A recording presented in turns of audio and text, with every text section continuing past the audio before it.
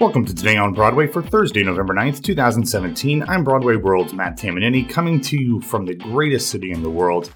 First off, I want to thank James and our friend Rob Johnston, whom I met after seeing the final preview of the band's visit last night, for keeping things running the last few days. I've got another busy day in the city planned, so rather than talking a whole bunch about the experiences, I'll save that for tomorrow when James and I are back together. But Thursday does include quite a major milestone for Broadway Radio, and specifically Today on Broadway, because it will include my actual first face-to-face meeting with one James Marino. So hopefully that goes well. If not, maybe James will be doing the show tomorrow and I'll be locked out of all things Broadway Radio, but who knows? Anyway, let's get on to the news. The big theatrical news yesterday didn't come from New York City, London, or even the continental United States, but instead from Puerto Rico, as it was announced that Lin-Manuel Miranda would be bringing a production of Hamilton to the island, still very much trying to recover from the aftermath of Hurricane Maria. The production will take place in January of 2019, and Miranda will recreate his Tony-nominated role for the 3-week run from January 8th through 27th at Teatro UPR, the theater at the University of Puerto Rico's main campus in San Juan. The announcement was made from the Teatro UPR stage, which suffered damage during the storm. Miranda is on the island assisting in aid, cleanup, and rebuilding efforts as we speak. He also previously brought his first Broadway musical, In the Heights, to Puerto Rico 7 years ago when he stepped back into the role of Usnavi. Jeffrey Seller, who is the producer of both In the Heights and Hamilton, said about the upcoming production, quote, "As always, we will work to ensure accessibility for all audiences, and a large portion of the seats for every performance will be available by lottery for $10 each." A Hamilton. Of course, anybody in New York or in the various cities around the U.S. and California and Chicago where it's played are very familiar with that lottery.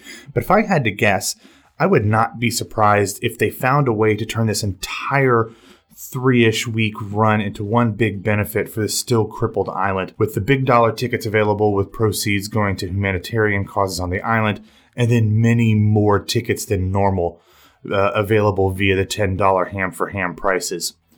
On this show, James and I often talk a lot about how the theater community gives back to those in need, but very rarely are they as immediately impacted by the productions that do give back. So congratulations to both Lynn and Jeffrey Seller and everybody involved for this great example of heart and generosity, but also thank you for the reminder for all of us, whether we're in the theatrical community or not, of what we can and should be doing to help our fellow citizens, especially in their times of need. Okay, moving on to some show and casting news. Tonight marks the first preview performance of Beau Willimon's The Parisian Woman over at the Hudson Theater. The show stars Uma Thurman, Josh Lucas, Philippa Sue, Tony Winter, Blair Brown, and Martin Kasakis. The dark comedy, which follows the political and personal lives of some Washington, D.C. power players in the shadow of the 2016 presidential election, is directed by Tony Winter Pam McKinnon, and opening night is scheduled for November 30th. The play, which debuted about 3 years ago out in California, has gone through significant rewrites in response to what happened almost exactly a year ago this week. Let's not talk about that. We've had much better results in the last few days when it comes to elections. But if you follow Willimon on Twitter, you kind of have an idea as to what his perspective might be, because he's not too shy about talking about politics over there. Word out of The Invited Dress last night has been very good, so I think that this could be one of the hit plays of the season. So I recommend getting tickets now before they get a little more steep in prices. Speaking of getting tickets, yesterday it was announced that the literally larger-than-life musical King Kong will be opening on Broadway a year from yesterday on November 8th, 2018. The show's previews will begin at the Broadway Theater on October 5th, and tickets went on sale yesterday. Written by Jack Thorne with a score by Marius de Vries and songs by Eddie Perfect, King Kong is directed by Drew McOnie. The ape at the center of the story is brought to life by a mix of robotics, puppetry, and stagecraft, and apparently is pretty impressive to see. Based on the previous productions of the show, there's been so much turnover as to the creative team that I don't really have an idea as to what to expect from the piece as a work of dramatic literature. But one thing seems to be certain, that the actual physical King Kong at the center of the production will be pretty spectacular. As we've previously discussed, Andrew Keenan Bolger will be playing the title role in an upcoming one-night, two-performance production of the musical Kris Kringle over at Town Hall. That will take place on November 24th, and well, yesterday we found out who would be joining him, and it is quite a cast. First, Tony nominees Kathy Rigby, who will be the narrator, and Pamela Myers were announced, along with original Into the Woods Cinderella Kim Crosby, who we've already discussed, and the most recent Cosette on Broadway, at least in terms of opening night, Samantha Hill. Also in the show's ensemble will be our friend Todd Buonapane. Kris Kringle, the musical, features a book by Maria Ciampi with music and lyrics by Tim Janis and Angelo Natali. Tickets are on sale now and begin at just $35. We will have a complete cast list in the show notes at BroadwayRadio.com if you want to check that out. And finishing up this section, going from stage to screen, yesterday it was announced that theatrical streaming service Broadway HD had added a slate of West End productions to its catalog, including the previously announced new musical, The Wind and the Willows. Also joining that musical, which will be available on November 23rd, are Tim Rice's From Here to Eternity, which will be able to be streamed on December 7th, as well as the play The Railway Children, coming on December 14th. I am very excited to see all of those coming up in the next few weeks. Yesterday, over at Broadway World's industry section, Kara David Joy posted a great article looking at the Paper Mill Playhouse and how it went from the verge of closing 10, 11 years ago to hosting major world premieres and being New York's closest out-of-town tryout location.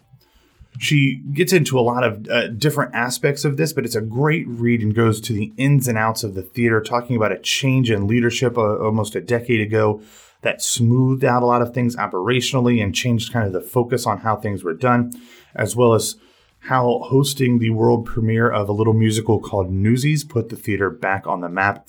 Check it out. Obviously, we'll have a link to that in the show notes at BroadwayRadio.com. And it'll be interesting to see if any of the world premiere musicals that are happening there this season, the previously running The Honeymooners as well as The Sting, actually make it on Broadway and kind of continue that pipeline from Paper Mill to the Great White Way.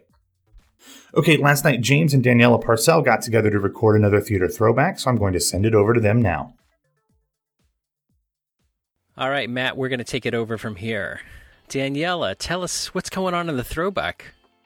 Great. So today's throwback isn't too much of a throwback. We are only going back 10 years to the beginning of the 2007 stagehand strike.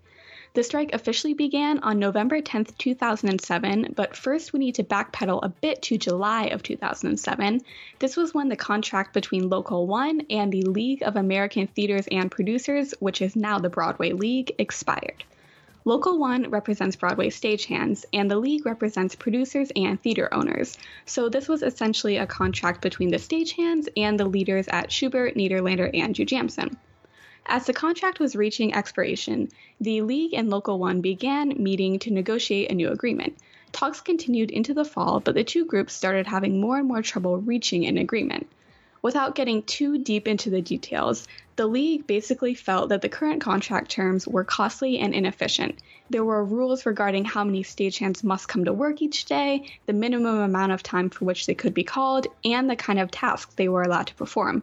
In the eyes of the League, these rules left many stagehands sitting around at work with nothing to do. So with this new contract that they were negotiating, the League was hoping to make things more flexible and ultimately cut costs. However, the stagehands did not feel that the new terms proposed by the League were entirely fair. While the League did propose wage increases, these would not make up for the lost income that would come with some of the other provisions that they had suggested. After negotiating for several weeks, on October 21st, Local 1 members voted unanimously in favor of a strike action against the League.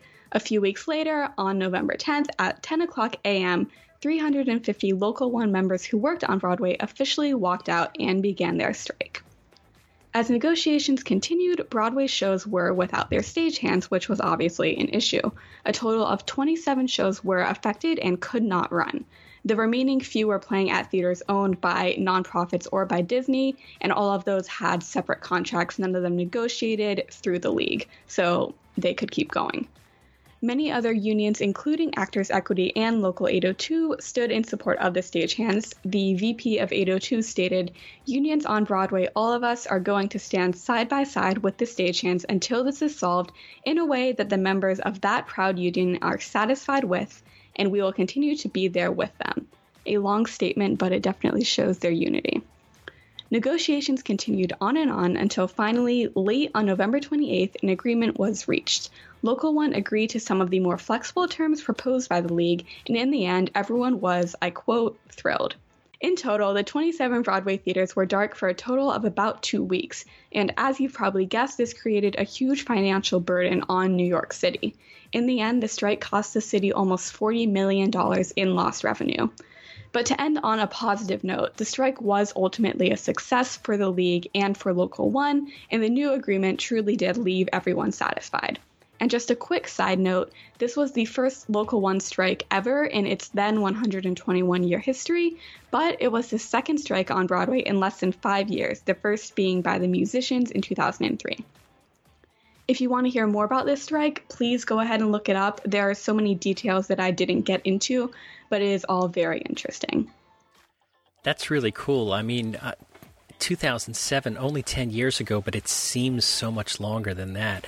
I mean, for Broadway, we had in 2007, Avenue Q, A Bronx Tale, Chicago, A Chorus Line, Color Purple, Curtains, Cyrano de Bergerac, The Drowsy Chaperone, Grease, Hairspray, Jersey Boys, Legally Blonde, Les Mis, one of the Les Mis revivals. No, I guess it was maybe the original. No, one of the Les Mis revivals. Legally Blonde, Lion King, Mamma Mia, Spamalot, Phantom, Brent, Rock and Roll, Spring Awakening, and Wicked. Now, a handful of those are still running. So out of that list. Certainly it didn't kill Wicked or Phantom. Yeah. And Mamma Mia played for many years after that, and Jersey Boys did well. Color Purple even came back for a curtain call just 2 years or so ago. Mm-hmm.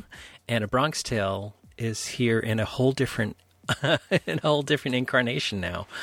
So that's a really cool throwback. And even though it's only 10 years ago, it seems much longer, to me at least. It does. So yeah, I mean, I had no idea it was going on in 2007, so it feels very far away for me. Where were you in 2007? What were you doing? I was in 5th grade.